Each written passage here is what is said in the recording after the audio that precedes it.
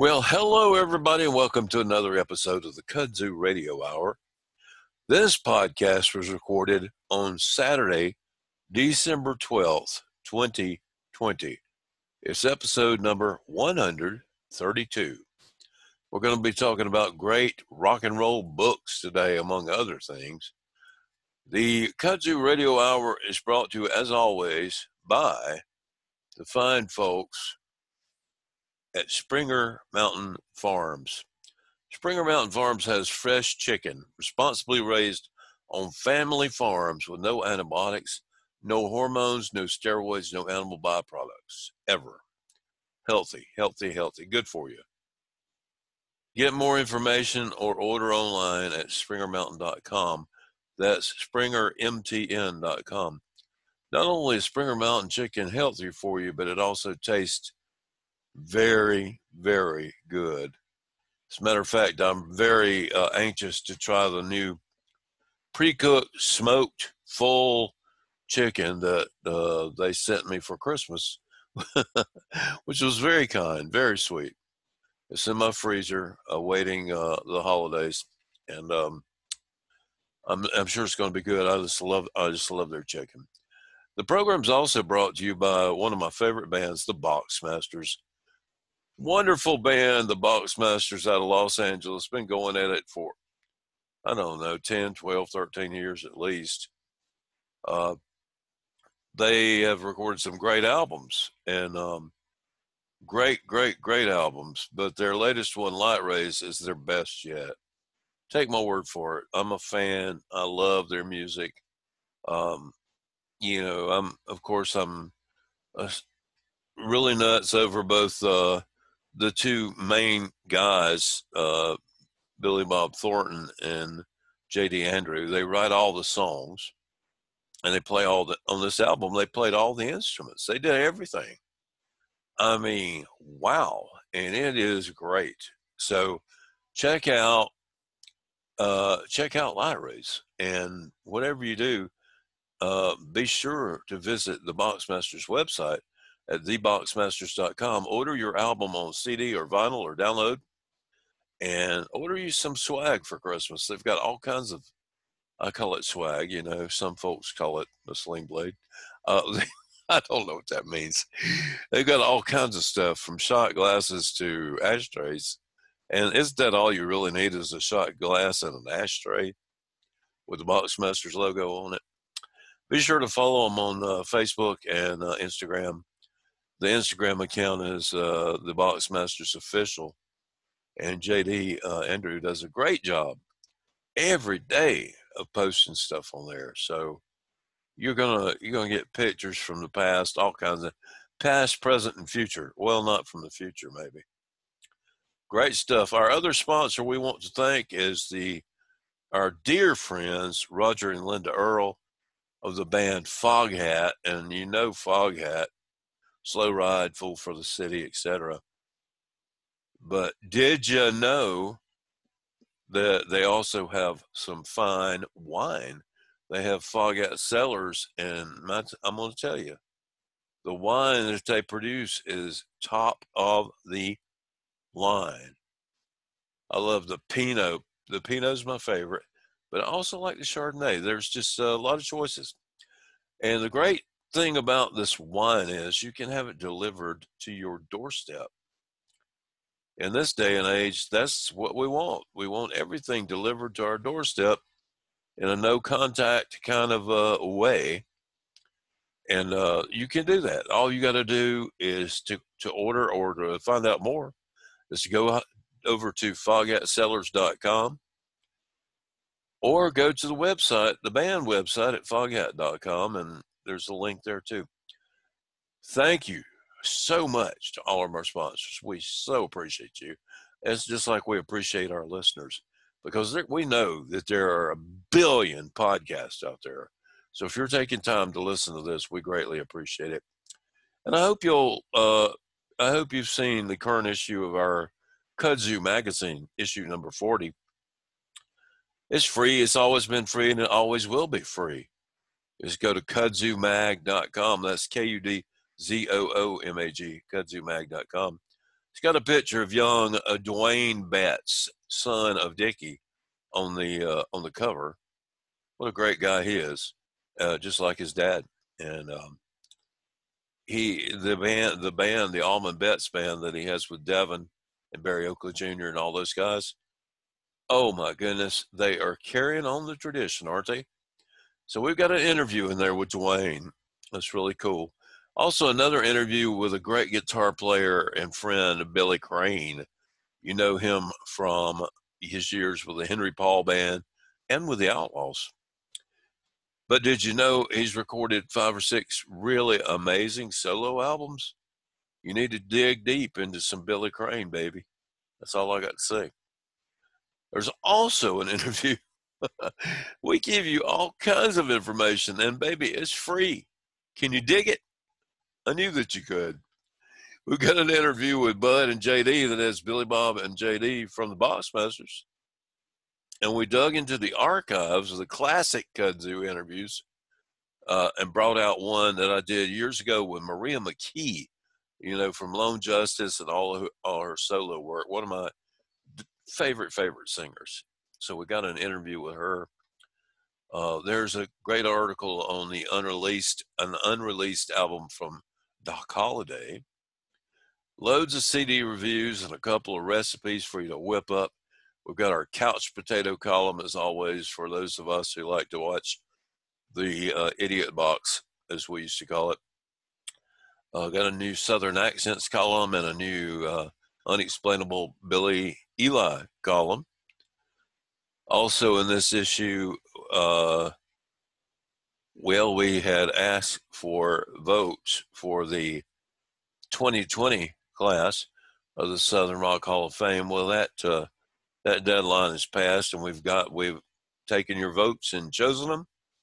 And you can go over to southernrockhall-of-fame.org and see who got put in this third year of induction into the Southern Rock Hall of Fame. Please check out my YouTube channel, Ambassador of Southern Rock.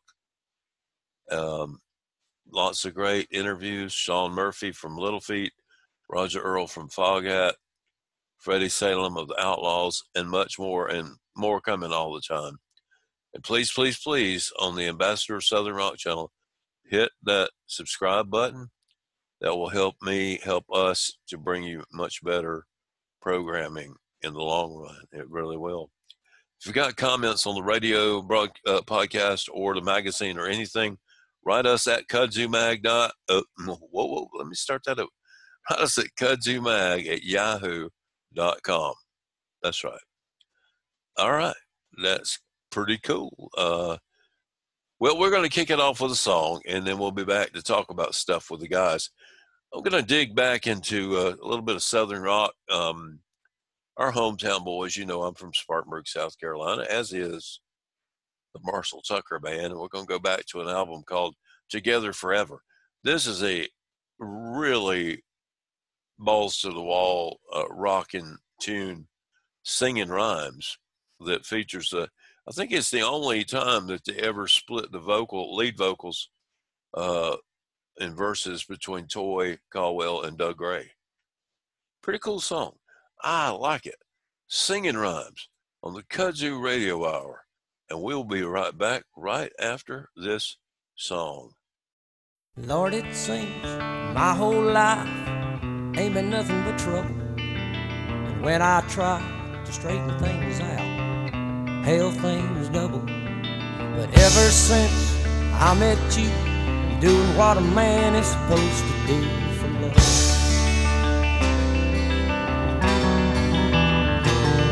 Now a lot of folks think that love is wrong, but they don't know what's going on.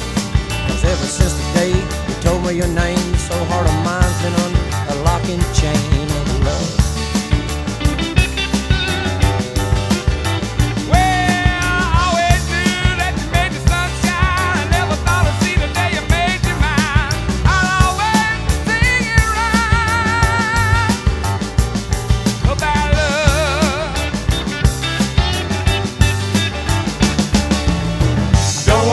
Think I'm coming on a little too strong. I just want to let that you know ain't nothing going wrong.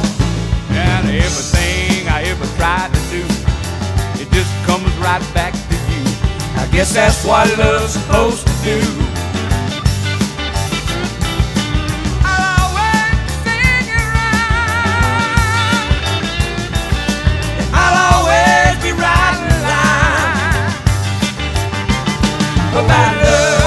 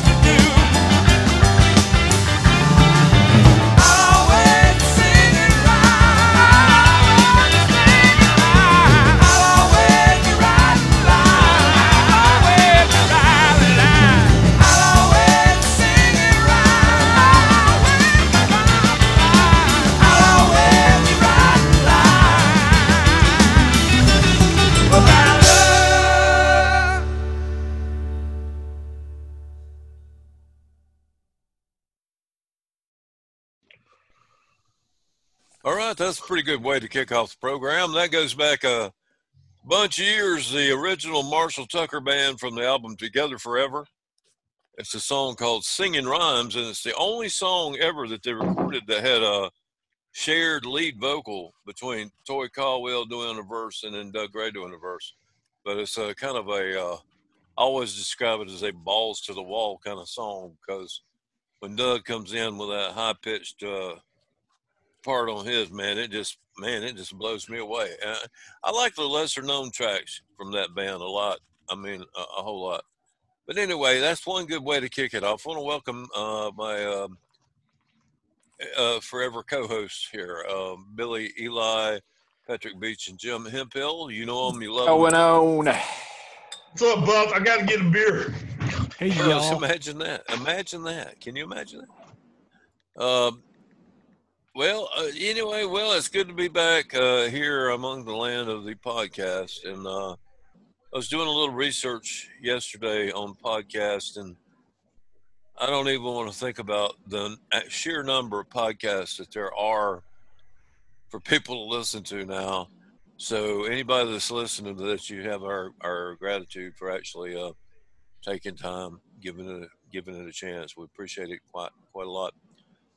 We're going to do a game here. I'm scrolling down my screen. Oh, there he goes. He's talking in the background again.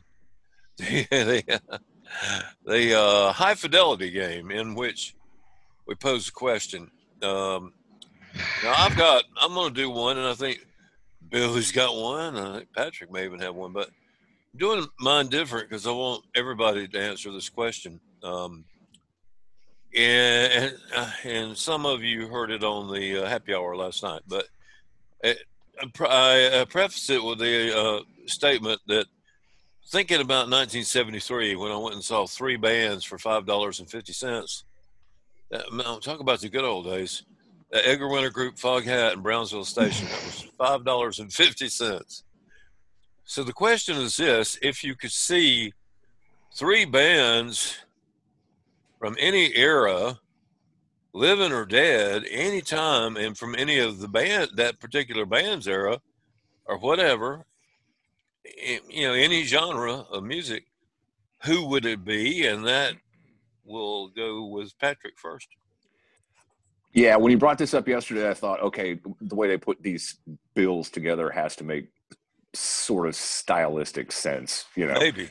you're not gonna pair Elvis Presley with the Sex Pistols or anything Well, like you would that. if you were Bill Graham.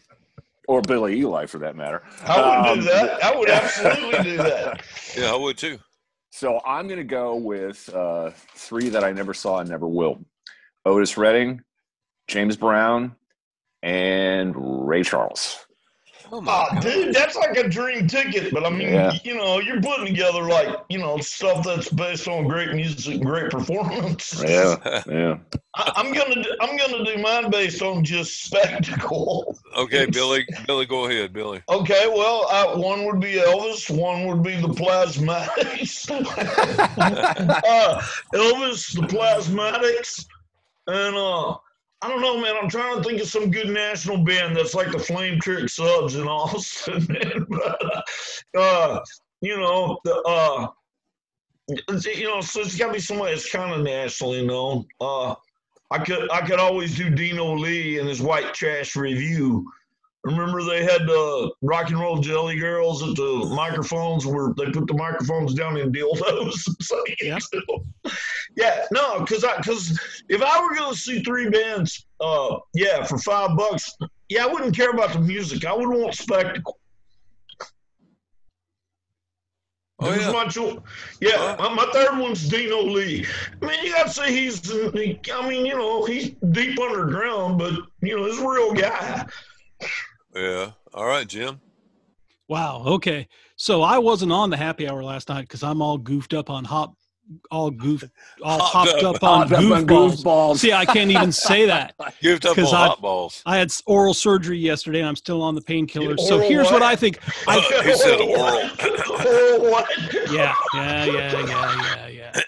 So we're really still 12.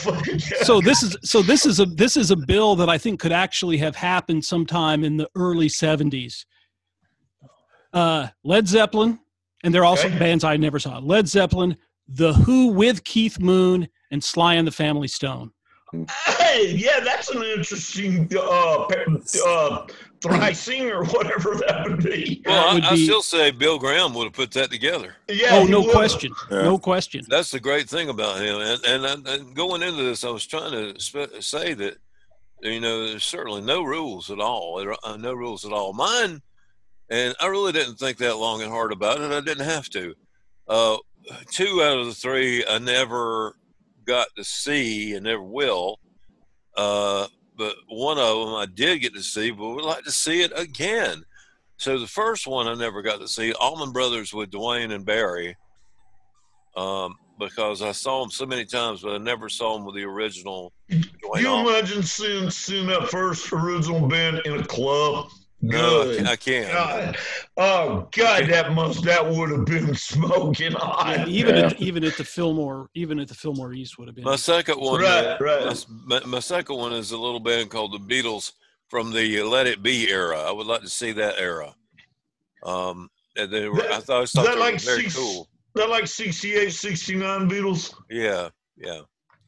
Another one I did see back in '73, but I would like to see it now without the aid of hallucinogens, and that was David Bowie's Diamond Dogs tour. Ooh, yeah. Oh, good choice, Buff. It was just one of the greatest shows I ever saw. Yeah. Also, it was one of the greatest shows that Sherry Curie of the Runaways, she modeled her entire life after that one concert she saw of Diamond Dogs. You know, just wanted to be him so badly. But anyway, that's that part. And then I think, Billy, you had some sort of a high fidelity, did you? Yeah, I did. I actually had 2, and I'll start with this one. I gave y'all a heads up on this because yesterday, and I sent Jim a text this morning because these weren't just easy ones of, you know, best 3 concerts or best 3 live shows to see outside. These are kind of tricky. And so the first one was a hit song that a band had that was completely out of character from all their other material. And you know, I'll kind of start here, and this is an Austin band. What's the name of their band? It was Big Car. Fastball. And their hit, The Way, is not like that was their biggest hit, right? And it's not like anything else that they ever did, man. I mean, it was, it was just stylistically, it was different. Tones were different. Everything about it was different. So, that would be my pick, and you can pick it too because I'm actually supposed to go last. But I was doing that so y'all had an example. Yeah, Fastball's first record, "Make Your Mama Proud," was just loud, fast, power pop. Yeah, it was garage power pop, and they were the same with when they were Big Car. We did a ticket with them at the Steamboat once when I was in Lost in Americas. And it was. It was fast and furious, and you jumped around, drank a lot of beer. Yeah. Okay, Jim, you go first. Okay. I don't know if I haven't had a whole lot of time to think about this, and I don't have. Right. And these aren't exact examples, but I've got two that came up. One of them is REM's "Losing My Religion" because it was so different than the stuff that came before. It was not different than what they were doing at the time, but it kind of came out and was like, wow, where Peter Buck picks up a mandolin. You make a really good point there. I'll also say this, man. I didn't even think about REMs too much, but Rockville was kind of different at the time than the other sort of jangle pop they were doing, man. And so that was one, and the other one is a band that's arguably its most popular song. It almost never plays live, and that's "Creep" by Radiohead, because they don't think it's representative of their work as a whole.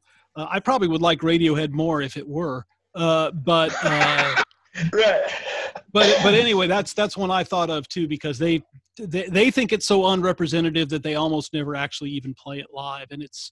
To the masses like me who aren't huge Radiohead fans, that's the song they're best known for. So, yeah, it's a good list. Okay, tell you what, let's let Pat go last, man, because you go next, Buff. I need sort of a trend there with it. I need to remind Jim of that time that you lost a bet to me relating to whether they would play Creep at ACL. That was fun. I had it. See, Radiohead did Austin City Limits Fest 2 weekends in a row. And I bet Patrick a six-pack that they would play Creep. I just had a feeling they were going to play Creep. They did not play it at either show in Austin. Right. But you know what they did? In between the shows in Austin, they had a show in Mexico City in the middle of the week in between, and they played Creep there. They played it there, right. So they were doing it every third show. No, they were doing about every 50th show. Oh, okay. All right, go ahead, Pat. You got to go. Buff, I'm sorry. All right, Michael, sorry, go on. You can skip me. It's fine. I don't care. I gotta go. You don't get out of it that easy. No, my original answer would have been the same thing you said on Happy Hour, which is Beth. But yes, that's the first thing. That's the first one that pops to mind. It's way too easy. So I thought about it a little bit, and I went back to an album called "End of the Century" by the Ramones when they covered the Ronettes. Baby, I love you. The Phil Spector, right. And that was the oddest thing I've ever heard in my life. Well, and kind of an anomaly to the rest of their stuff. Completely, yeah. Well, I was going to go with "Losing My Religion," but Jim poached that one from me. So I'm going to go with the song that doesn't sound anything like one of my favorite artists, and it's a song that I have always kind of hated, "Hungry Heart" by Bruce Springsteen. Oh, yeah. They sped up the tape on his vocal track. It's got those Frankie Valli backing vocals. I just detest it. I had totally forgotten about that song, and it's funny, man, because my senior year in high school, that was on the radio at least once an hour, man. I know. And it was on my favorite Bruce album, but I'm not a fan of that song. That song? Me neither. Hey, we all agree on that. That's great. Yeah, I didn't hate the song as much as y'all did. It didn't wear as well. And again, like I said, they were playing it once an hour. So after about 2 weeks, I was like, God, won't they go on to the next, whatever is going to be the next single? Please bump it up. That's a good that's a good choice, Pat. Thank you. Well, that's real good. Good stuff, man. Moving right along, time's a wasting. So I'm going to say, let's move into our recommendations. Anybody's got recommendations of anything that you've enjoyed this week? And I will just, Patrick, go ahead. Fresh in my mind and in my memory because we watched it just last night. It's a film that you can stream from Amazon Prime or any other streaming service near you. It's called Crock of Gold, a documentary about Shane MacGowan by Julian Temple, who also did The Filth and the Fury about the Sex Pistols. Right. This has been in the works for some time, and we finally got to it last night because yesterday the news broke that John Bon Jovi has positively pulverized the greatest Christmas song of all time, Fairy Tale of New York by the Pogues. And that reminded me that I had been wanting to watch this. So we did. And it's the life story of Shane MacGowan, a beautiful wreck, born in the Irish countryside, Kilkenny. Started drinking when he was like 4, and moved to England as a teenager in the middle of the Troubles when bombs were going off in London trash cans, and MacGowan was a starch Irish Republican. He was down with that. So yeah, he and the band raised a lot of hell, took a lot of drugs, and he burned out from touring. I was lucky enough to see the Pogues one time with my wife here in Austin, and it was a wonderful show, and he was a wreck, but a functional one. So it's a wonderful film that's in places hard to watch, especially when you see like how he's doing now, being pushed around in a wheelchair. He did get new teeth, fortunately. But anyway, the film was called Crock of Gold, about one of my all-time, the front man for one of my all-time favorite bands, the Pogues. Oh yeah, so he did get teeth. He did get teeth then. He did get teeth. It used to bother me seeing him on television with those teeth. Yeah. There's a great story about him. I've talked about this before. There's some YouTube videos of G.E. Smith talking about his days as Saturday Night Live band leader, and the Pogues were on Saturday Night Live, and for one of the skits they had a mock-up bar. And Shane MacGowan saw it, and he went up, and there was some crew member behind the bar. And MacGowan goes up and goes, "Whiskey!" they didn't have any. They had bottles that had colored water, and he goes, "Whiskey!" He just had to have some whiskey. So he's that's just it's everything that's wonderful and tragic about him kind of wrapped up into one little vignette. You got that right. I've got a recommendation that comes from. I guess it was last week we were talking with Billy and some other guys about the Nazz and Open My Eyes, their first single when Stookie was the singer, right, which eventually became Todd Rundgren's band and is intertwined with Cheap Trick because Stookie ended up as the first singer. That came up in our Degman Nation thread, man. Yeah. Stookie was the first singer of Sick Man of Europe, which eventually became Cheap Trick. But anyway, I thought about where did I first hear Open My Eyes? And it was on my recommendation for this week, Nuggets. It's all subtitled Original Artifacts from the First Psychedelic Era, 1965 through 1968. Right. The original 2-disc vinyl Nuggets came out in 1972, compiled by Lenny Kaye, rock critic and record store clerk who became Patti Smith's longtime lead guitarist. And then Rhino put out a 4-disc box set that the first disc is the original 1972 Lenny Kaye compilation, and then it has 3 more discs of other local garage bands from the late 60s, kind of inspired by the British invasion. And it is a touchstone for me about what's great about rock and roll. What are some of the lesser known bands that are on there that were inspired? Yeah, it's one of the things that's great is because it's music back then. These are local, bands that maybe only put out a single here and there. Right. And I thought I'd do it geographically, with the 4 of us.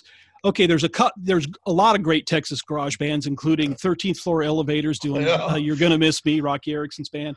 and Bubble Puppy from San Antonio doing the great hot smoking sassafras.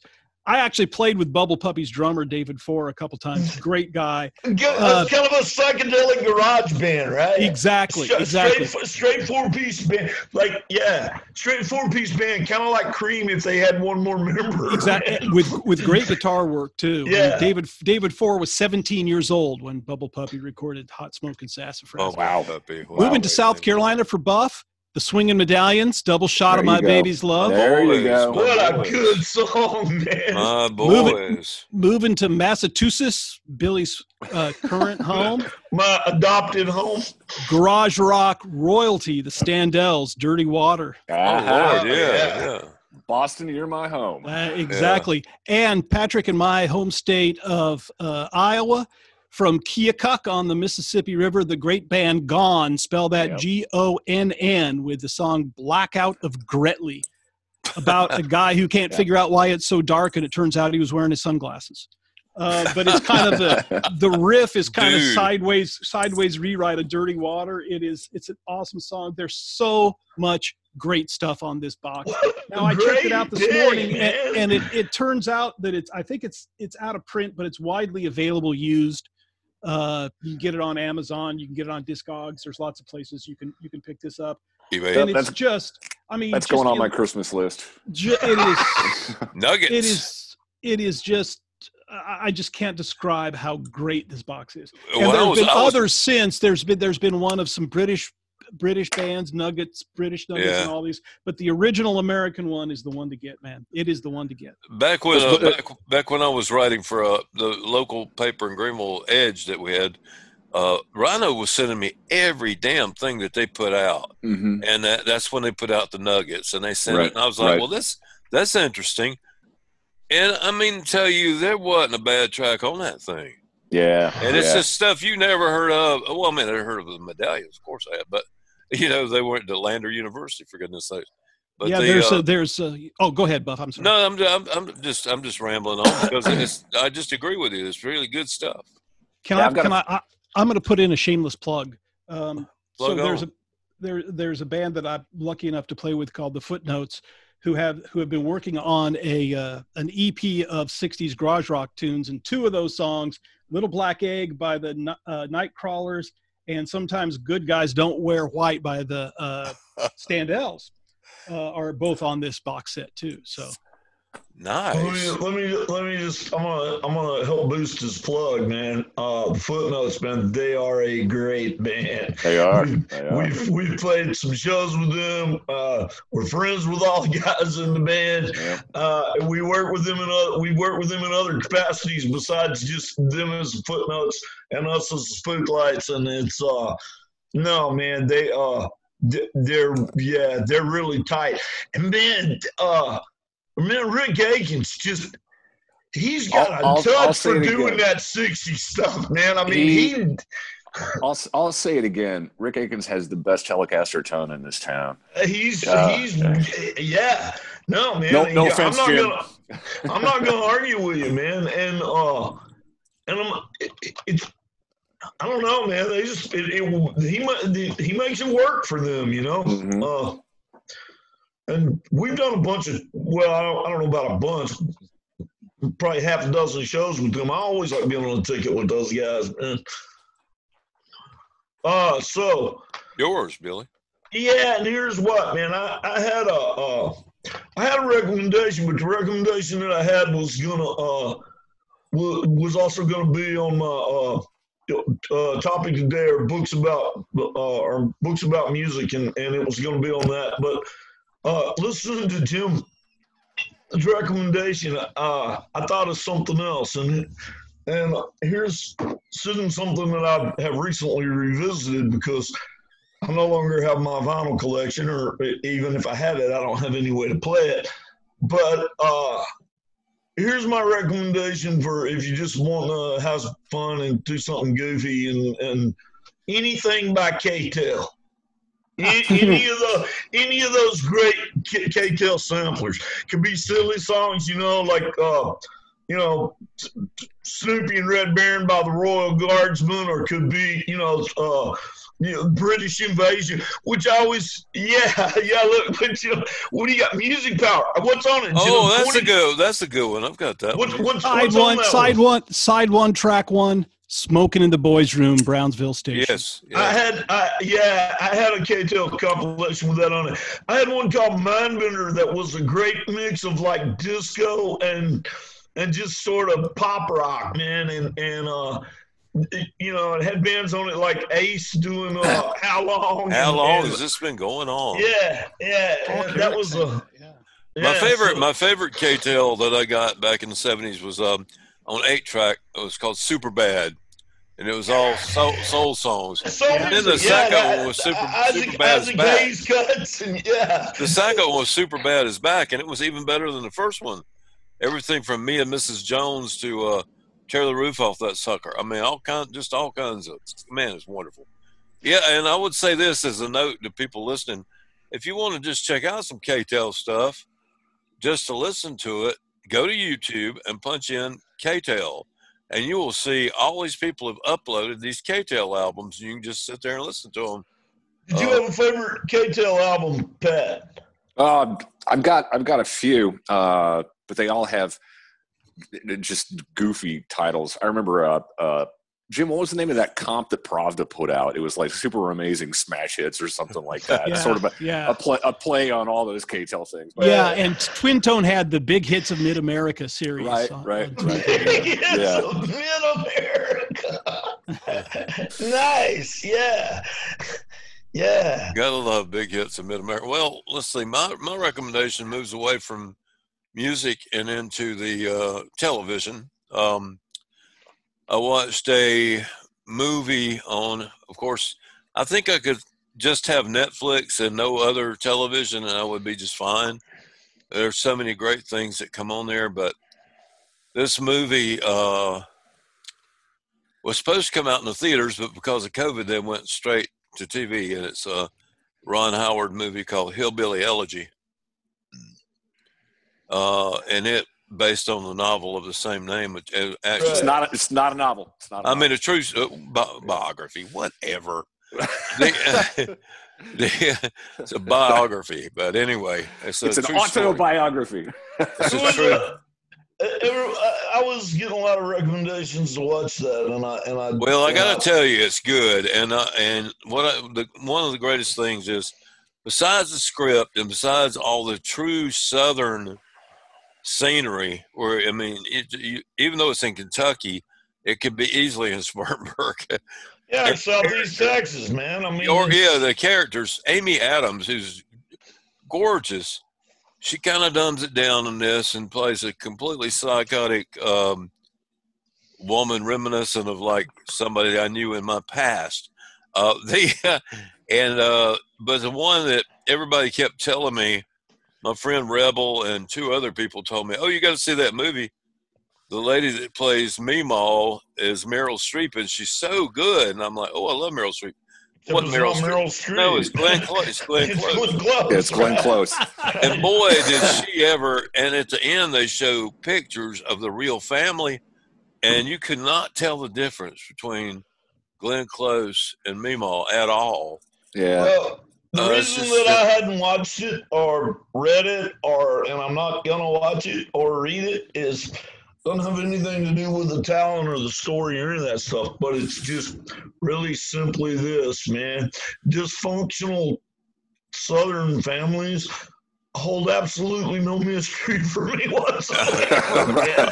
And I don't need to see a movie, to understand the dynamics and to know how family politics is. And there was a reason I moved to Massachusetts. Yeah. Well, all that being said, I'm proud to be from the South, even though they are a little backwards sometimes. But there's one quote from there's so many great things in the movie, but one thing that I thought was really cool was when the grandson gets so pissed off at his mother that he moves in with Meemaw and he's living with her, and he finds that the grass is not always greener on the other side. and she, you know, he's gotten with these kids that are all smoking weed and all that, and she runs them off. She ran all his friends off and told them not to Because they come were back. bad element. Yeah, and he says, Meemaw, you running all my friends off. I'm not going to have anybody to talk to. And she looked at him, and with a straight face, she said, talk to yourself. It always works for me. And I was like, yeah, me too. So there that is. And I'm gonna say that particular anecdote that you're talking about there is a little bit of creative license on the scriptwriter's part, because in the South, really, they wouldn't have said talk to yourself. They told you to talk to Jesus. Oh yeah, well, yeah. It wouldn't have been talk to yourself. It'd been you need to talk to Jesus is who you need to talk to. Well, yeah, maybe. You want to slip around with that bad element and smoke that marijuana and you need to talk to Jesus. Marijuana, okay. All that being said, it was a good movie. I don't think anything that Ron Howard's done has basically sucked ever. And, Heart of the Sea. Well, The Heart of the Ocean. The one about the Essex, the whaling ship that Moby Dick is based off of. True story. That was not a good movie. Leave it up to Billy to censor my comment. I'm not censoring you. I'm correcting you. Get it?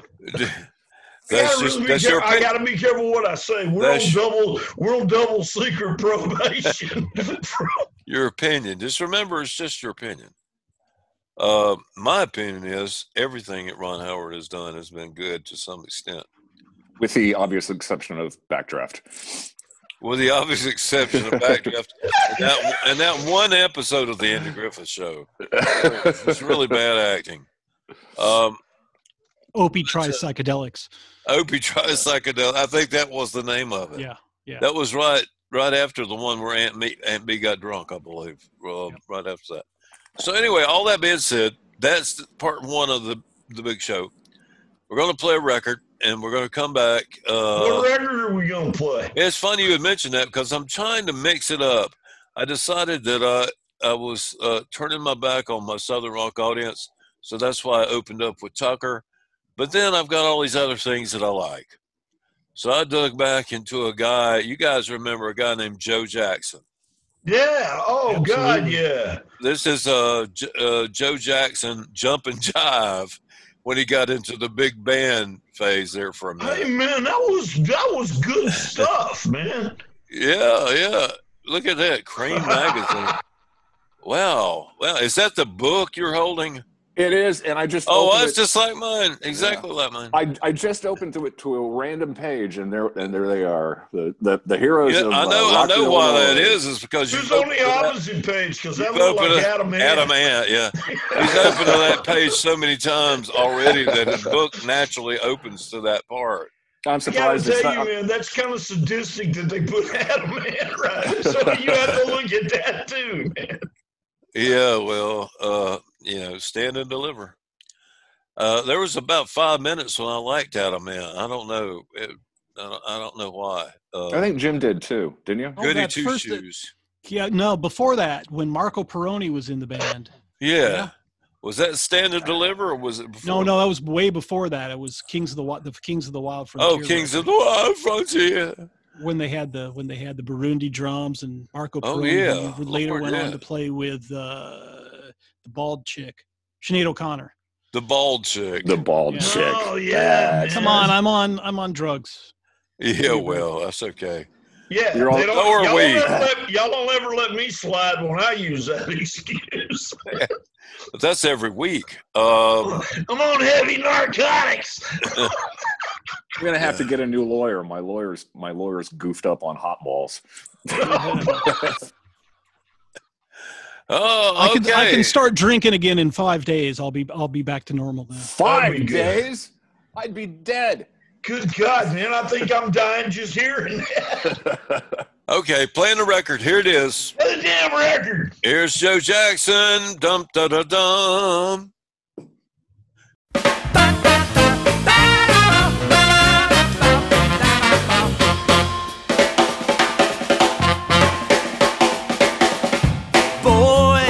say down there? Oh, boys. What you gonna say down there? Palomar, Shalimar, Swanee Shore. Let me take that jive once more. Boys. Take a ride on down to the gate. Oh, boys. Gotta take a side elevator. Can't you hear those hep cats call? Come on, boys, let's have a ball.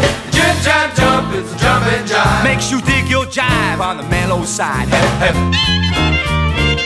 Hep, hep. Jim jam jump, it's a solid jive. Makes you 9 foot tall when you're 4'5". Hep, hep. Hep, hep. Now don't you be that Icaroo. Get hep, come on and follow too. When you get your steady food, you make the jump like the gators do.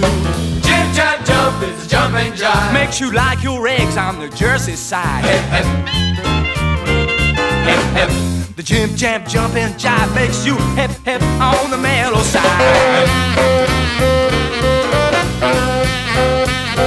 Hep, hep. Hep, hep. Hep, hep.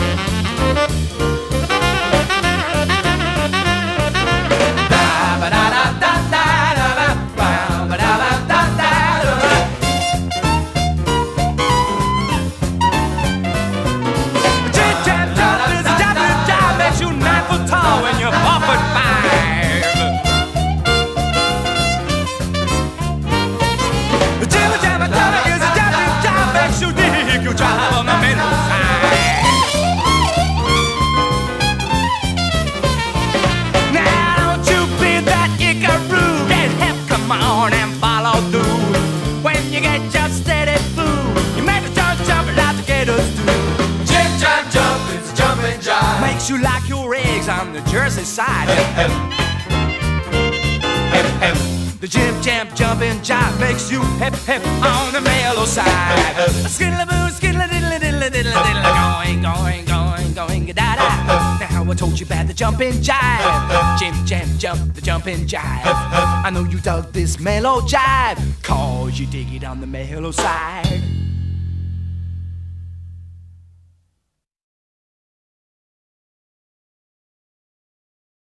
And we're back, and that was Joe Jackson. Jumpin' Jive. How about you? That's a good one. Jive. I liked him. You know, the first time I ever saw anybody put out a 2 album set on 2 10-inch instead of 1 12-inch, that Look Sharp album, and it came with a little Look Sharp button attached to it. I thought that he had to be the coolest guy on the planet. And so I saw they did that original Joe Jackson band did a reunion tour about 10 years ago and played here in Austin, and it was just awesome. Oh, played great. all the stuff off those first 2 records. Look Sunday Papers. Oh man, so good, so good. Yeah, I used to I would go to the jukebox and I would play She Really Going Out With Him, like just over and over again. I don't know. It's kind of like I got turned on to him the same time I got turned on to Elvis Costello. And yeah, it's funny, Bob. Yeah, me too. I mean, you know, within a few months, but yeah. I'll tell you what I liked about the Joe Jackson stuff, and you mentioned that issue. I love the way he could put goofy ass lines in his lyrics that if you were just reading them, you'd go, "No, man, God, what's that in there for?" But they weren't. And yeah. Anyway, well, I'm gonna do. We're gonna talk about great musical or rock and roll or music related books, and I'm gonna do mine because I have to step away for a couple of minutes, and you guys just take it from there till I come back. And I think you just talk amongst yourselves, whatever. Okay. Yeah. I'm gonna go mine sort of in order from 5 to 1. I only picked one. Oh, okay, good. Why does that not surprise me? My first one is about a band that I wasn't really, I'm sorry, but I wasn't that big a fan of Led Zeppelin. I liked them okay, but the book, Hammer of the Gods, blew me away. And written by music journalist and Rolling Stone staffer Stephen Davis, excuse me, I'm burping. Published in 1985, unauthorized, of course. Became a New York Times bestseller, and like I put in my notes to myself here, when I was in the hospital for 40 days back in 1998 and nearly died, one of the things that I was doing when I wasn't screaming in agony was reading this book. And it was really good. A lot of groupie stories and a lot about Jimmy Page and his kinky exploits, and a lot of stories about Peter Grant, the manager, and all his. What I really liked were the stories about Peter Grant and Richard, their road manager. The stuff about the band, that was sort of like teeny bop mag fluff. But I really liked the except for the whips and stuff. Well, it gave me great insight into how the band formed and what Page was looking for when he was trying to find the pieces, and they were still thinking that they would be mostly a straight up blues band, and it goes through how they auditioned, how they auditioned the people, and how they booked it, and how they made their deal, and all. Well, it was very interesting, very interesting. And now Peter Grant, Jimmy Page, and Robert Plant all denied most of the stories that were in the book. Right. However, many sources close to the band say that it was very, very accurate. So, of course, that's what I've heard that story over and over with different bands, like including when Scott Freeman wrote the book on the Allman Brothers. Greg and all of them just hated it because they said that none of it was true, but it was taken from police records, and all this kind of had to be true. Court testimony. Yeah. My number 4 is called "Please Be With Me," a song for my father, Duane Allman, by Galadriel Allman, 2014. A very sweet girl. She is so sweet, and she does a great job writing. And she was like 2 or something when her dad died, so she don't remember him. But she's set about talking to everybody that did know him and getting as much information as she could, and just a great way of remembering her dad, and got tons and tons of great stories in that book. Duane Allman, if you're a Duane Allman fan, just lots and lots of information in there. It's really cool. I enjoyed it. My top 3, kind of like, I couldn't really pick which one I like the best because all 3 are 3 of my favorite books ever. The first one is I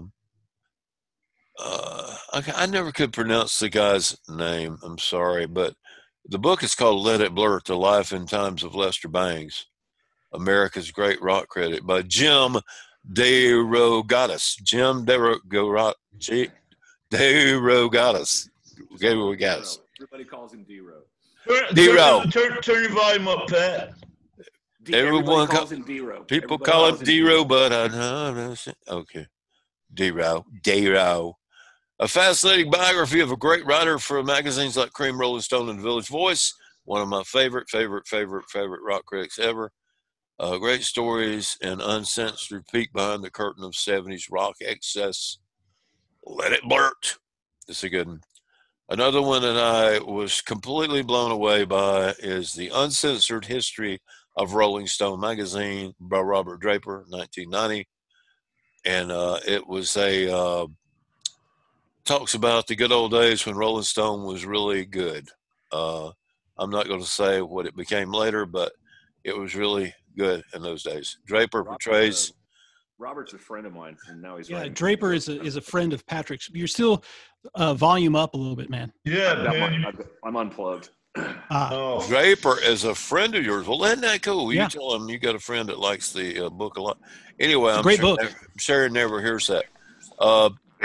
They portrayed Jan Winter as a talented but drug-abusing, scattered, celebrity-crazed individual, a political dilettante, and a former love child. And all this, he didn't have a whole lot of love for Jan. But he talks about how Jan somehow took all that and still made, and there you've got the same book I've got in your hand. How about that? And Great book. it is really good. And he somehow made Rolling Stone into what it became. Great anti-establishment magazine. It took off and became, seems like the politics kind of started taking front and center over the music there after a while. Boom, look at that. Man, I would let me say this just real quick, Bob, and I know you want to get to the end of your list, but I don't necessarily think that the politics and all that stuff took over Rolling Stone all that much. For me personally, and this is personal anecdote, but when the music style started changing, and in hip hop and rap, and that's not anything I'm wired into, so. The magazine for me became, less relevant,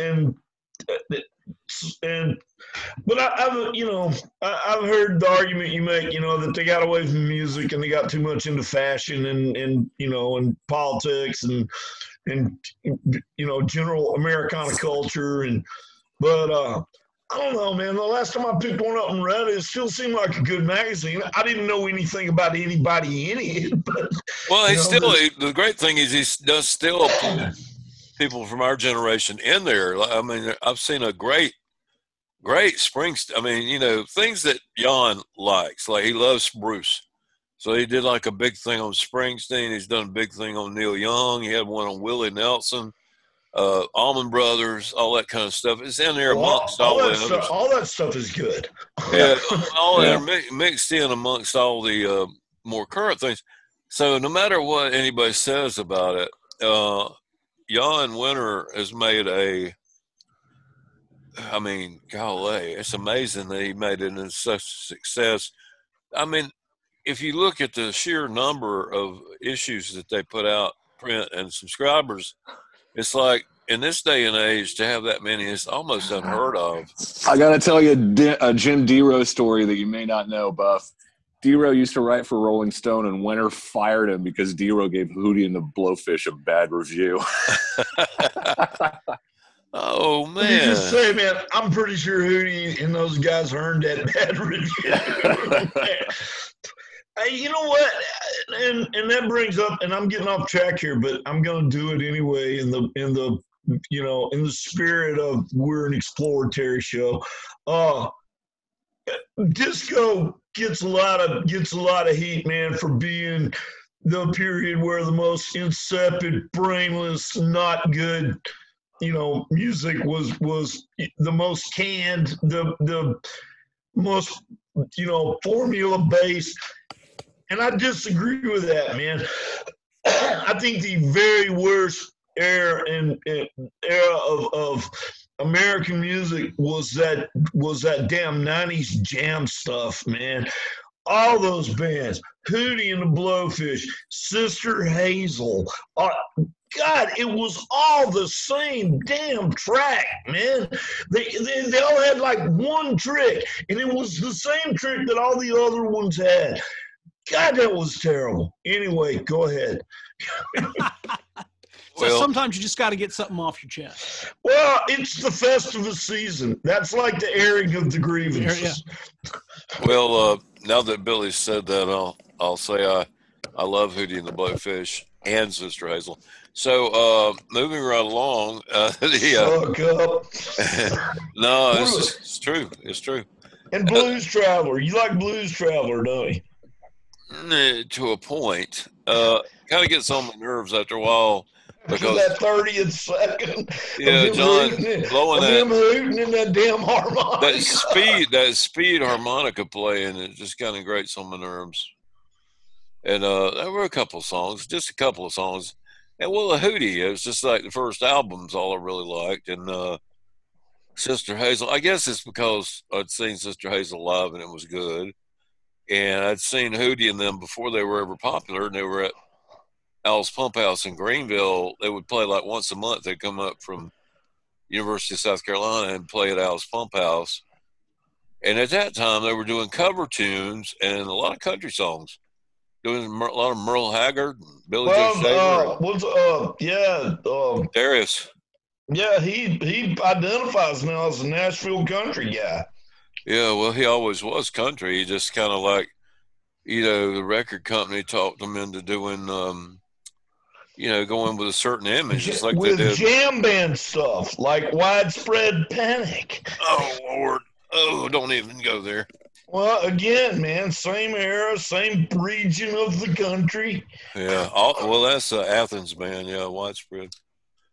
And there was one from Montgomery called Rat Race Choir that was regionally huge, man. Good God. It's like, can't you guys play any song that isn't in E? And the answer was no. Go ahead. I had hold on here. You had a list, but I already screwed that up. Yeah, you throw me off track, but that's okay. That's what we're here for, right? Well, you're a professional. I expect you to recover. Yeah, I'm a professional. Yeah, professional something. I don't know what. Yeah, we're not going to get into that. I only had one more. We're already on double secret probation. Yeah, I know. Yeah, it is. That's right. We're going to have to, they're going to have to make us start signing some sort of a contract or something. Well, you can't. No, not me. I don't sign contracts. I don't sign contracts, any kind at all, especially if it has the word in it, recoupable. That's a whole nother story. My number one was a book that I liked it so many times that I must have read it 10 times. By a guy named Bob Greene, and it's called $1 Billion Baby. 1974, a journalist went on the road with the Alice Cooper Band for the $1 Billion Babies tour and wrote about it. And just a really good music journalist, writer, and kind of they had him even joining in on the stage show. They would dress him as Santa Claus and bring him out on stage and like beat him to death. Not really, but make it look like it was. No, like Alice Cooper would beat somebody. Yeah, not really. But it was. But where we in for years, man, and it's only been in the last few months that I got a sense of how much you like to Alice Cooper. I have to think some of that's got to be your theater background, right? That was the thing that always impressed me about Alice Cooper, man. It wasn't just music. I mean, man, that was theater. Well, not just Alice, but I mean, for me, it goes even further back to the Crazy World of Arthur Brown. Right. And, we talked about that recently. Yeah, all that stuff, and then later on. And that Meatloaf stuff, which was based on a musical, man. Yeah. Yes, and then another band I dearly loved was the Tubes when they had all that theatrical. They did some crazy theatrical, basically bordering on pornographic stage shows. And Wendy and the Plasmatics was very theatrical too. Have you ever checked out Gore? I mean, not for their music, but I mean the stage show that those guys do, man. The costumes are amazing. Yeah. Pretty crazy. And I've never figured out how anybody can speed shred one of those tiny guitars wearing a spiked glove that covers it goes on most of his fingers. And, and it's all that sword and sorcery and all that stuff, man. And it's not ever anything that I would like buy a record of, but I would go buy a ticket and go see the show, man. I went to go see him at Riot Fest in Chicago. It was a ton of fun. Man, and it's like I said, the costumes are just amazing, man. Yeah. And they tell a story, right? I mean, it's like musical theater. Yeah. Well, now, what's going to happen here is you three are going to do yours. I'm going to have to step away for a couple of minutes. So who wants to go next? And then just go from one to the other. I'll go next, man. Bring me beer, would you? Okay, I'll be right back. I've got a couple in the refrigerator. Yeah, bring me beer. Because I didn't pick 5, man. I only picked 1. And it's a book by Noel Monk. And it's called 12 Days on the Road with the Sex Pistols in America. and Noel Monk was their road manager. And the parts that I liked, it was kind of like that Buff's pick, Hammer of the Gods. The rock and roll parts of it, I didn't find that particularly interesting. But I did like the logistics and the mechanics of how they managed to get the Sex Pistols, who were not professional musicians, man. They were a punk band. And so, they had completely different goals of what defined and constituted a successful tour.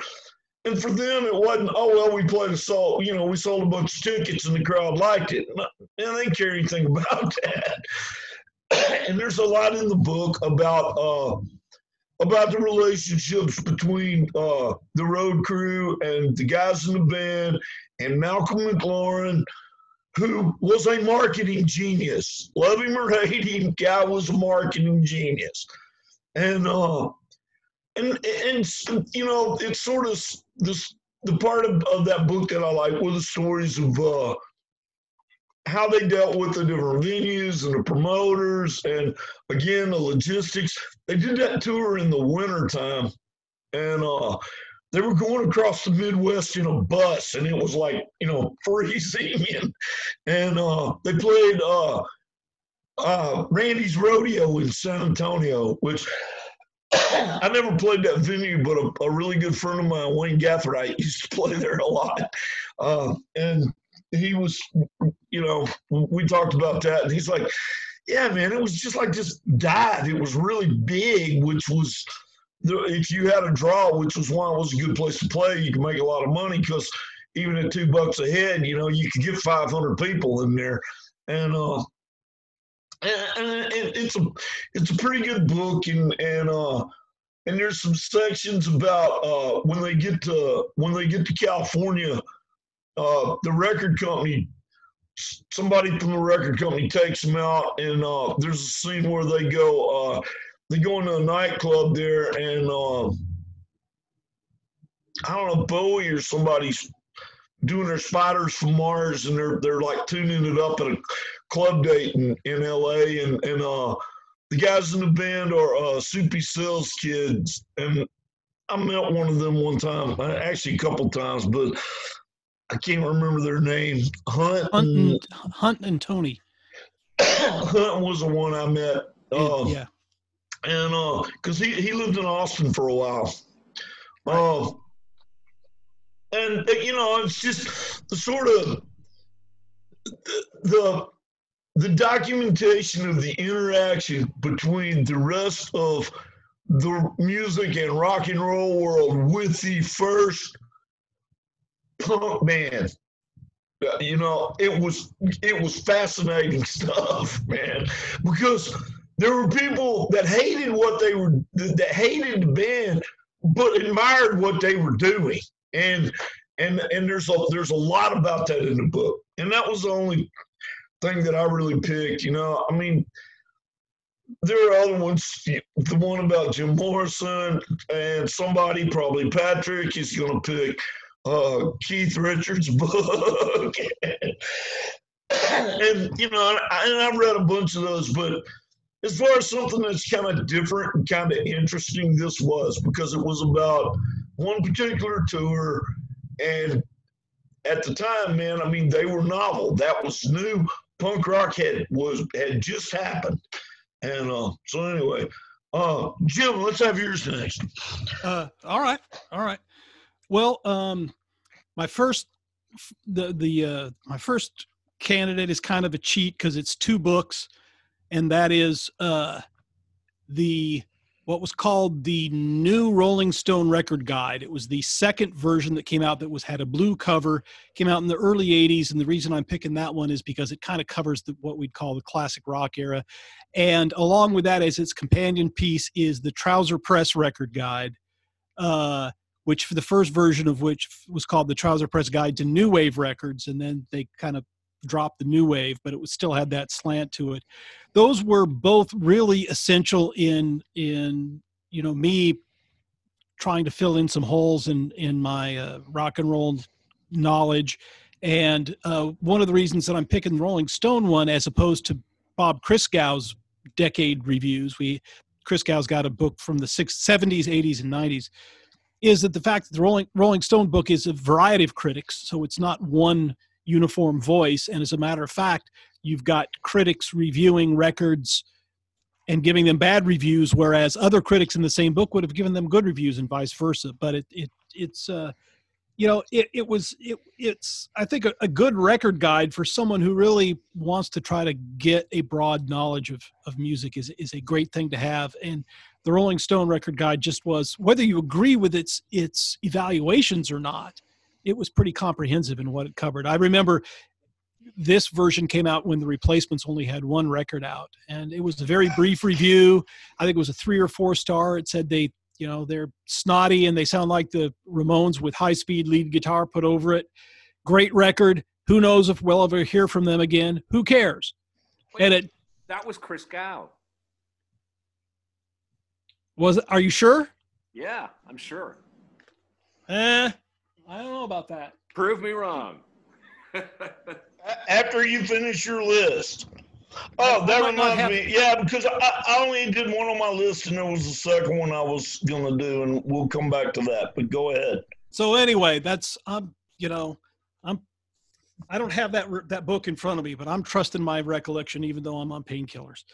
The next one is a novel, and I've mentioned this on the show before, and it's called The Wishbones by Tom Perrotta. It's his first novel. He went on to greater success. He wrote The Abstinence Teacher, Election, The Leftovers, which became a very dystopian HBO series.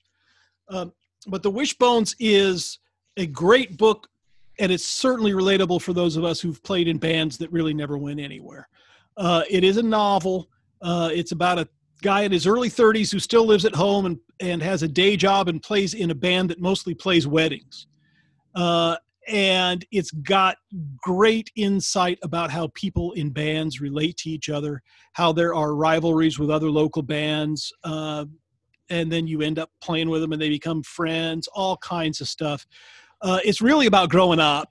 It's about leaving adolescence and trying to be an adult, and how rock and roll certainly does not promote that, but rather keeps you in some kind of perpetual adolescence as long as you're playing rock and roll. Why I keep doing it. And it's just it's not Perrotta's best quote unquote book. He became a better writer as it went along, but it's my favorite book of his just because of the subject matter. And he played in bands when he was a teenager too. So it's like I said, it's about loving rock and roll, playing in a band and not going anywhere with your life and trying to grow up, and how rock and roll really helps prevent you from growing up, which is one reason that I still love it and still do it. Thank God. Yeah, I was going to say, you need to add thank God after that. Exactly. Okay, next one on my list is Please Kill Me, The Uncensored Oral History of Punk by Legs McNeil and Gillian McCain. Such a good book, man. It is like, putting together an oral history can be difficult because you interview a bunch of people and you take a bunch of interviews that have been published before and you put them together in some kind of order that tells a story without any overriding narrative. And I think Please Kill Me does a great job. And for those of us who are biased toward New York punk as opposed to English punk, it is, or English punk, it shows that. I mean, it has, and I like a lot of English punk. I love the Pistols. I love the Clash, but I mean, the CBGB's Max's Kansas City era is the real story of punk, and of course going back to the Velvet Underground and the Stooges. And that book has a section about just the LA punk guys too, right? It's got the Germs and Darby Crash and the more hardcore, when West Coast hardcore. But it's New York centric, and that's one thing I like about it, because that's how I first learned about punk rock was when the first Ramones record came out. So this is it's a great book. It's come out in a few different editions. The one I have in my hand is the 10th anniversary edition. I think there's been one since then. but it is a terrific book about the history of punk rock. And it's got the best picture ever of Iggy Pop covered in blood after jumping into the damn empty seats in the front row. He's got blood running all down his face. The next one on my list, I figured I needed to have at least one biography, rock biography, because there's so many of them. And the one I went with was Philip Norman's John Lennon: A Life. And one of the reasons is because it's an exemplary biography. It is not just for rock biographies, but for any biography. It is highly researched, meticulously sourced, carefully written. And when you're dealing with a guy like Lennon, you got to be conscious of what you're doing, because he was a brilliant artist, a brilliant musician, and for most of his life, a right bastard as a human being. Yep. And writing about that truthfully and without pulling punches, but also without tipping to one side or the other, staying straight down the middle and telling the truth, I think is a difficult thing. I think there are a lot of people who ignore Lennon's personal shortcomings because he was such a genius. And there are also people who ignored Lennon's genius because he had so many personal shortcomings. And I think what Norman does is he walks that line and tells the story. It's a long book, and it's not an exciting read. It's not flashily written. It's just a good, solid biography that can stand with it's more any of a kind really good biography than a music book. It is. And I think he did a terrific job with a very difficult subject. I've got one more, and I thought about, doing a think piece, a Greil Marcus type book, Lipstick Traces or something like that, great book, or a David Burns' How Music Works, which is a great book. But I got to go with Psychotic Reactions and Carburetor Dung, the collection, the first collection of Lester Bangs writings. It is a book. I don't know how many times I've read it. I've read it a ton. I love how much the three of you guys, man. He's a holy grail for y'all, man. He was a great writer. And some of those pieces I had read when they originally published in Cream, but having them all in one place was I just read it obsessively. I remember I had a job interview once where they asked me that question, what's the latest book you read? I think just to try to see if you actually read books. And it was Psychotic Reactions and Carburetor Dung. And the guy who was interviewing me was in his, this was back in the late 80s, and he was in his late 60s. And so he wouldn't relate to this at all. And so I had to try to convince him that what I was reading was literarily worthwhile. So I got into a spiel about how he was, who edited that? Who compiled that book? Was it? It was Greil Marcus. Yeah. Greil Marcus? Yeah. Who said, one of the conceits was that for a while, Lester Bang, the best writer in America, could pretty much only write record reviews. And I use that as my takeoff point. But anyway, it's just, you can pick it up and read any piece, and it's just fantastic. And of all the things that have been written about Lester Bangs or by Lester Bangs, that is my favorite compilation. So that gets number one on my list. Did you get the job? I got the job. I've got to tag on to that too. I mean, Billy is accusing us of being Well, I'm not accusing y'all. I mean, I hadn't read as much of his stuff as y'all have. I like reading him because he was brilliant and you could say writer, but the thing I really liked about him was the way he thought. Man. Yeah, he had and it depended on how much cough syrup he drank that day too. But it's like, but Lester, I just wanted to tack on to people that may not know that are listening that yes, Jim's book is just a treasure, especially the chapter about hanging out with Wet Willie and Jimmy Hall in Macon, Georgia. That was hilarious.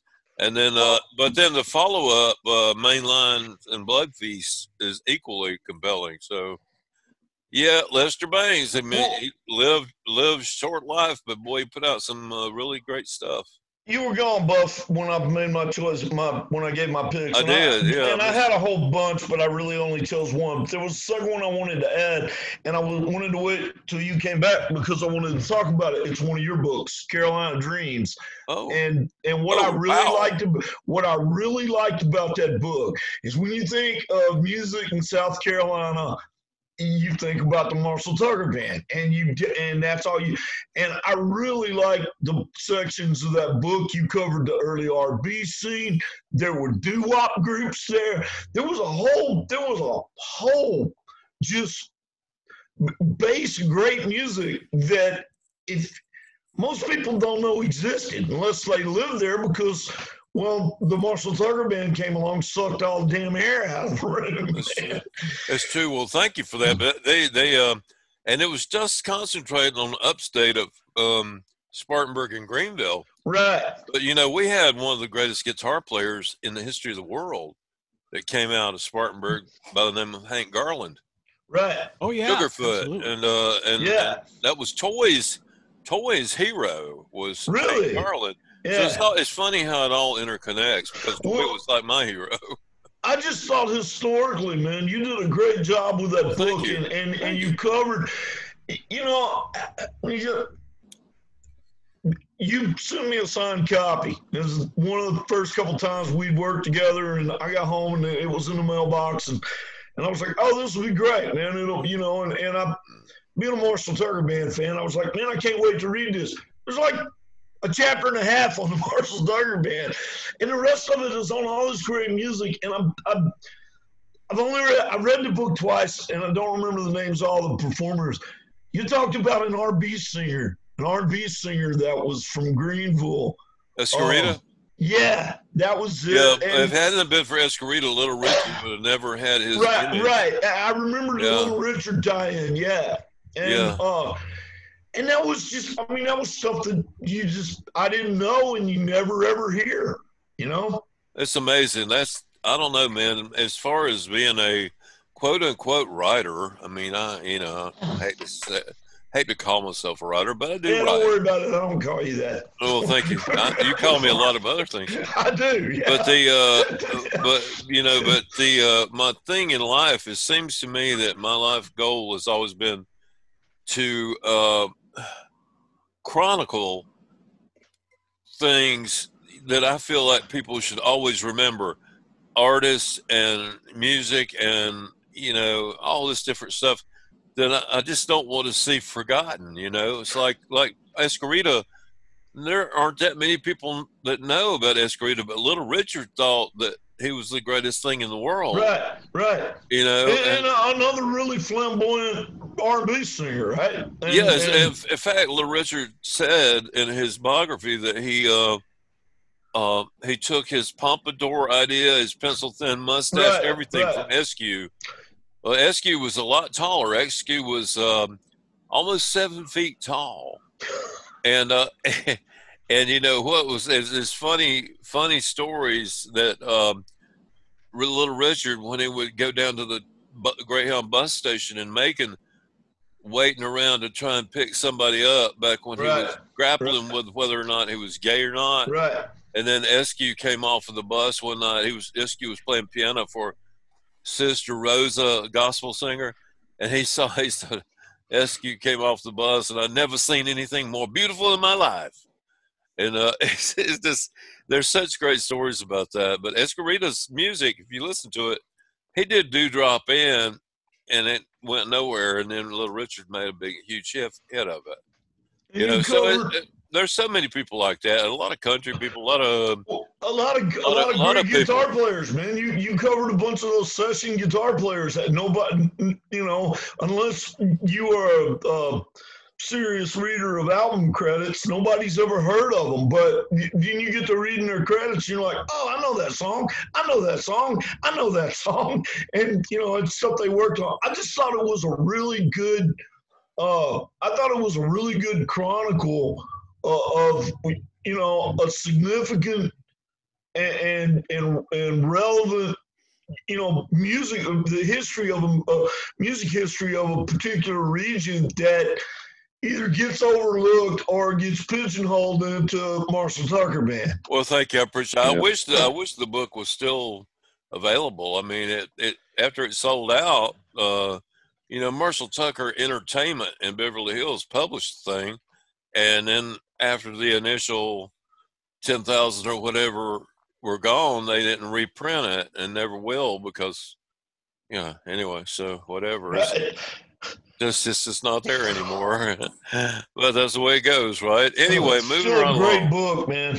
Well, thank you. That's very nice of you to say. It makes, hearing something positive about my writing just does world of good for me because you can go through life and write all this stuff and people don't ever say anything. Or even notice. Yeah. And it's that way with music too, and then, unless you do something wrong and then they bring it to your attention. Right. Then they never stop talking about that. Yeah. So anyway, Even though it wasn't where my are we? fault. Where are It's we? Pat's turn. It's down to Pat. Speaking of Lester Bangs, and Yes, I'll we should. pick up where I left off before the breakup. My first book recommendation is a picture book, a coffee table book called Cream, America's only rock and roll magazine. Yay! It's so much fun. It's so much fun to look at. I got to tell a short story about this, and then Billy will ask a question, and it'll wind up being a long story. But anyway, back when I was at the Austin American-Statesman, I used to sit next to the books editor. His name is Jeff Salomon. And when you're the books editor, you get boxes and boxes of books all day long. I was the books editor for a time. Jeff, as it happens, had worked at the Village Voice and was Bob Christgau's editor. Anyway, so we're about the same age. I think he's a year younger than me. And it's getting around October when the publishers start sending out the Christmassy coffee table-y books for review. And he opens up a book, or he opens up a box, and he holds this up. And we both went, ooh, because we were such huge fans of the magazine. Yeah. And I knew because of he was the books editor, and I knew his background so very well. And we were good friends. I knew he was going to take it for himself to review. The mail came twice a day. The second batch comes. He opens up another box from the same publisher. There's another copy of this book, and this is it. Do you feel lucky? That was mine. That was That's a good great. Christmas. I gotta tell you. That'll cost you like $100 now. I mean, I think it's yeah. out of print. My second one is a wonderful, wonderful music biography by an amazing, the late great, amazing Nick Tosches, who wrote two just incredible music biographies. He wrote Dino, and his biography of Jerry Lee Lewis, Hellfire, is just incredibly well written. And I used to teach writing workshops at like the National Press Club and stuff. And one of the sessions I would do was great openings, and I would use the opening of this book as an example of setting the scene and painting a portrait of your character at the very, very beginning and letting that carry on through. So, the late, great Nick Tosches, Hellfire. Also Dino, the book about Dean Martin. Moving across the pond, as we say, my number 3 is a great history called England's Dreaming, Anarchy, Sex Pistols, Punk Rock, and Beyond by John Savage. It says Anarchy, Sex Pistols, Punk Rock, and Beyond. It could as well say, and before, because this book actually starts in the 1940s with the Zoot Suit riots and then the Teddy Boys and the Mods and the Rockers in the 60s up to punk, the economics of it, the revolution of it, the fashion of it. It's like 600 pages long, and I didn't want it to stop, But then again, the real punk moment was barely a year or two at most. Yeah. England's Dreaming by John Savage. When you're done with that, and I'll see you next year. Companion volume, Last Gang in Town. The Story and Myth of the Clash by Marcus Gray. I do believe that one is out of print, but it is just like the Lennon book and just like the Savage book. This one is like deeply researched, exceptionally well detailed, and yet you can kind of breeze through it. There's no slow sections or eat your peas sections or anything like that. Last Gang in Town, The Story and Myth of the Class. When I was putting this list together with great difficulty, I mean, this morning Cindy and I were here, my wife Cindy, and our dog was getting a massage because, yes, we're the people who have a dog massage therapist. I was sitting here going, how in the hell do I do this? I've got 5 or 6 books by or about Springsteen alone. How do I narrow it down? So what I really tried hard to do is not mention books I've mentioned before, like Just Kids by Patti Smith, like Girl in a Band by Ken Gordon. Yeah. However, as my final selection, I'm going to recommend one that I probably have recommended before, and that is Our Band Could Be Your Life, Scenes from the American Indie Underground, 1981 to 1991 by Michael Azerrad. These are mini biographies of basically every band I listened to in college. Black Flag, The Minutemen, Mission of Burma, Minor Threat, Husker Du, Replacement, Sonic Youth, Butthole Surfers, Big Black, Dinosaur Jr., Fugazi, Mudhoney. It's the stuff I cut my teeth on. Another story about this book is when I was books editor, I got this book and I said, I'm the books editor. I'm going to review this book because there's nobody in the newsroom more qualified to review this than me. So I did. And it came out in paperback, and they took a little slice of my review and used it as a blurb for the back cover. Years go by, and I'm on a plane from Austin to Des Moines, connected in Dallas, and I'm sitting next to this young man, red-haired guy, and he's reading the paperback of Our Band Could Be Your Life, and I'm watching on my laptop a movie of the Bob Mould tribute concert at the Disney Theater in Los Angeles. And so he's interested, and I know what he's reading, and I say, that's a great book. So we start talking, and where are you going? Who are you going to go see in Des Moines? And it turned out that I had worked with his dad and his mom. And I said, you're Connor Wells. I knew you when you were 6. And then he turns over the back cover of the book and he says, oh, yeah, and you're Patrick Beach. This is your blurb. So, yeah, my not that those were in any particular order, but among these 5, the one that I would most heartily recommend if your taste is anything like mine, and if it is, I'm deeply, deeply sorry, Our Band Could Be Your Life, Scenes from the American Indie Underground, 1981 to 1991 by Michael Azerrad. Azerrad was also the co-author with Bob Mould of Mould's autobiography, See a Little Light, which was just fantastic. I thought hard about Lipstick Traces too, Jim. And I did not recommend, of course, the Keith Richards autobiography or anything that I talked about before. But man, I could do a month's worth of podcasts about music books that I just adore. Oh yeah, me too. I read Hellfire, and I would say I didn't like the book, except that wasn't exactly true. I liked the book. By the end, I didn't like Jerry Lee Lewis. Another like like you were talking about, Jim, about walking the fine line of a biography of somebody that's a good artist but a bastard of a human, and that was a lot of what I came away with the Jerry Lee Lewis biography. Well, that's why he was self-destructive in a way that he not only insisted he's destruct, but he wanted everybody around him to destruct as well. Right. Man. No, this is the passage that I always used to teach. It's the very beginning of the book, and it's the middle of the night, and it talks about where all the Lewises came from. And hell, Jerry Lee Lewis would tell you in the middle of the night when he seemed to have the power to evoke, to drape himself at any hour. Hell, he'd tell you, looking asquint as the veins in his wrist receding into the memory of his father's tales and with tales of his father's brothers. Hell, he'd tell you, we got a big history of the Lewises. Wild drinkers, wild gamblers. Then the final wild son would look away from his veins and regard the whiskey in the one hand, the cigar in the other.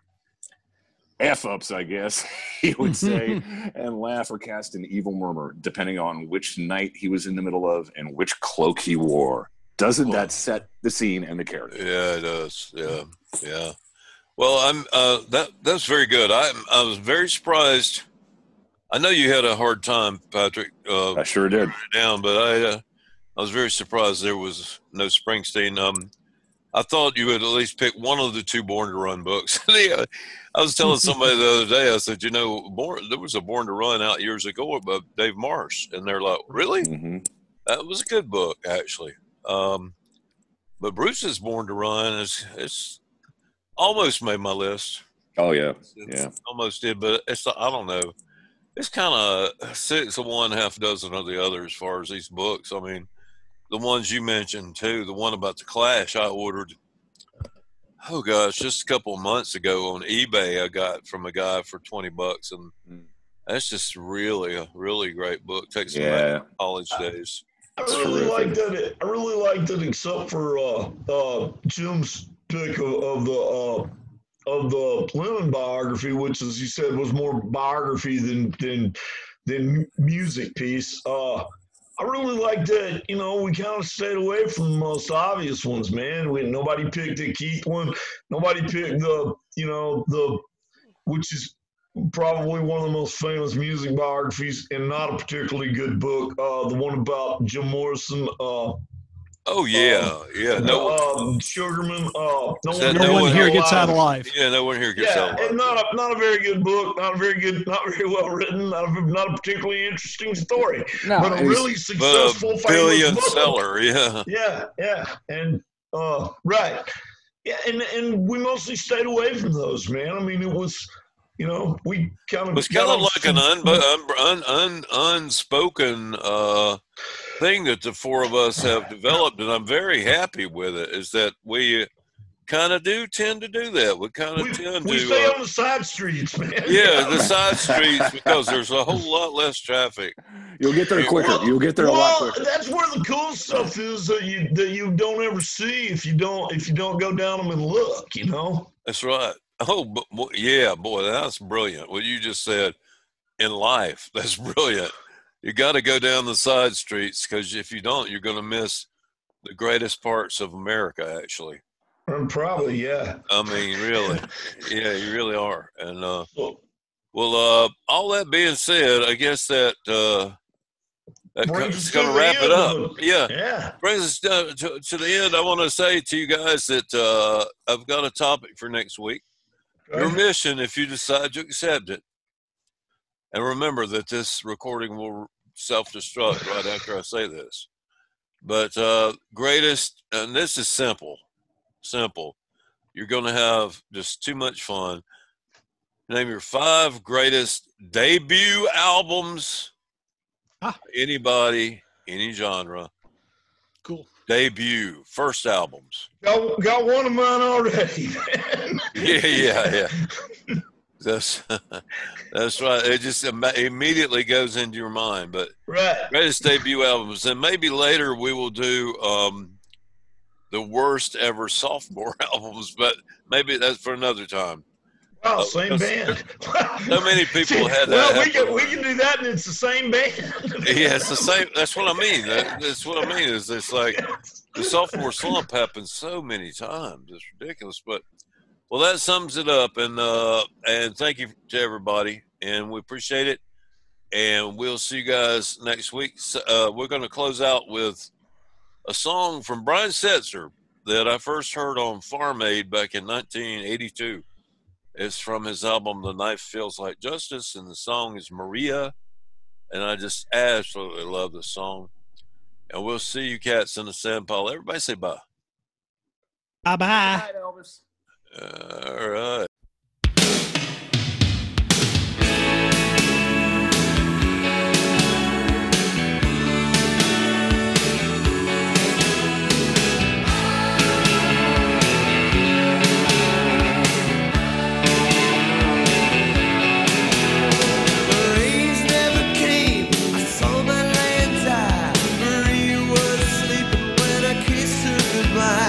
I couldn't stand the sound of my children crying.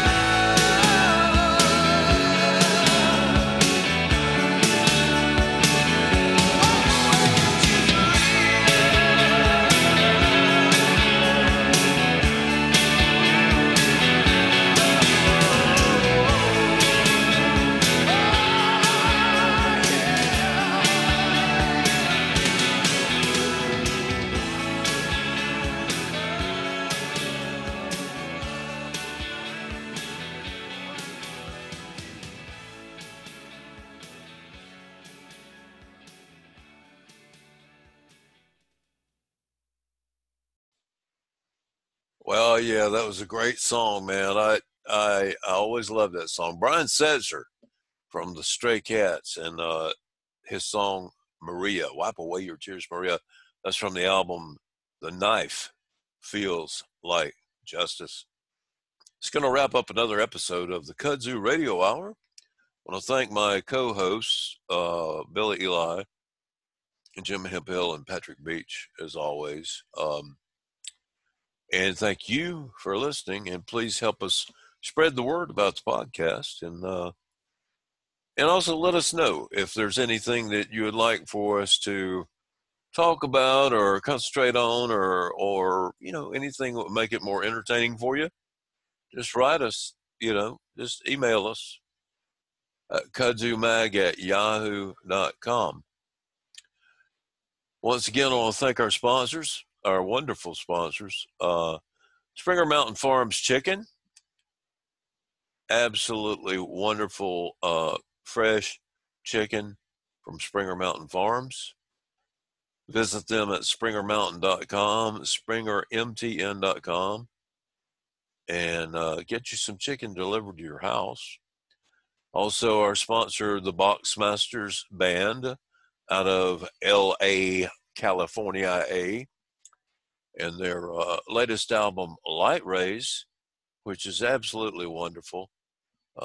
They took the pressures of the COVID year and turned it into a wonderful, got in the studio and busted butt and recorded a wonderful album. I think it's their best one yet. Kudos go out to Bud and JD for writing all the songs, playing all the instruments, and turning out just what is an absolutely wonderful album, Light Rays. Check out the Boxmasters at theboxmasters.com, the Boxmasters website. And I hate it when I lose my place when I'm looking at my notes, but anyway. Yeah, check out the Boxmasters, and also be sure to follow them on Facebook and Instagram and all that kind of stuff. It's cool. And also thank you to Fog Out Cellars, Roger and Linda Earl and Fog Out Cellars. Great wine, great wine, great wine. You've heard me talk about it for years, and this is the perfect season for you to order some and have it delivered right to your house. It's affordable. It's tasty, it's good, and like Roger says, just be sure to open it up and let it breathe a little bit. I know how anxious we all get to jump right in, but it really does taste better if you open it, pour, let it breathe a little bit, especially the Pinot. It needs to breathe. Wonderful stuff, Fog Hat Wine. Thanks again to all our sponsors. Thanks to everybody who listened. We greatly appreciate it, and we hope you guys will join us again next week. Same bat time, same bat channel. Later.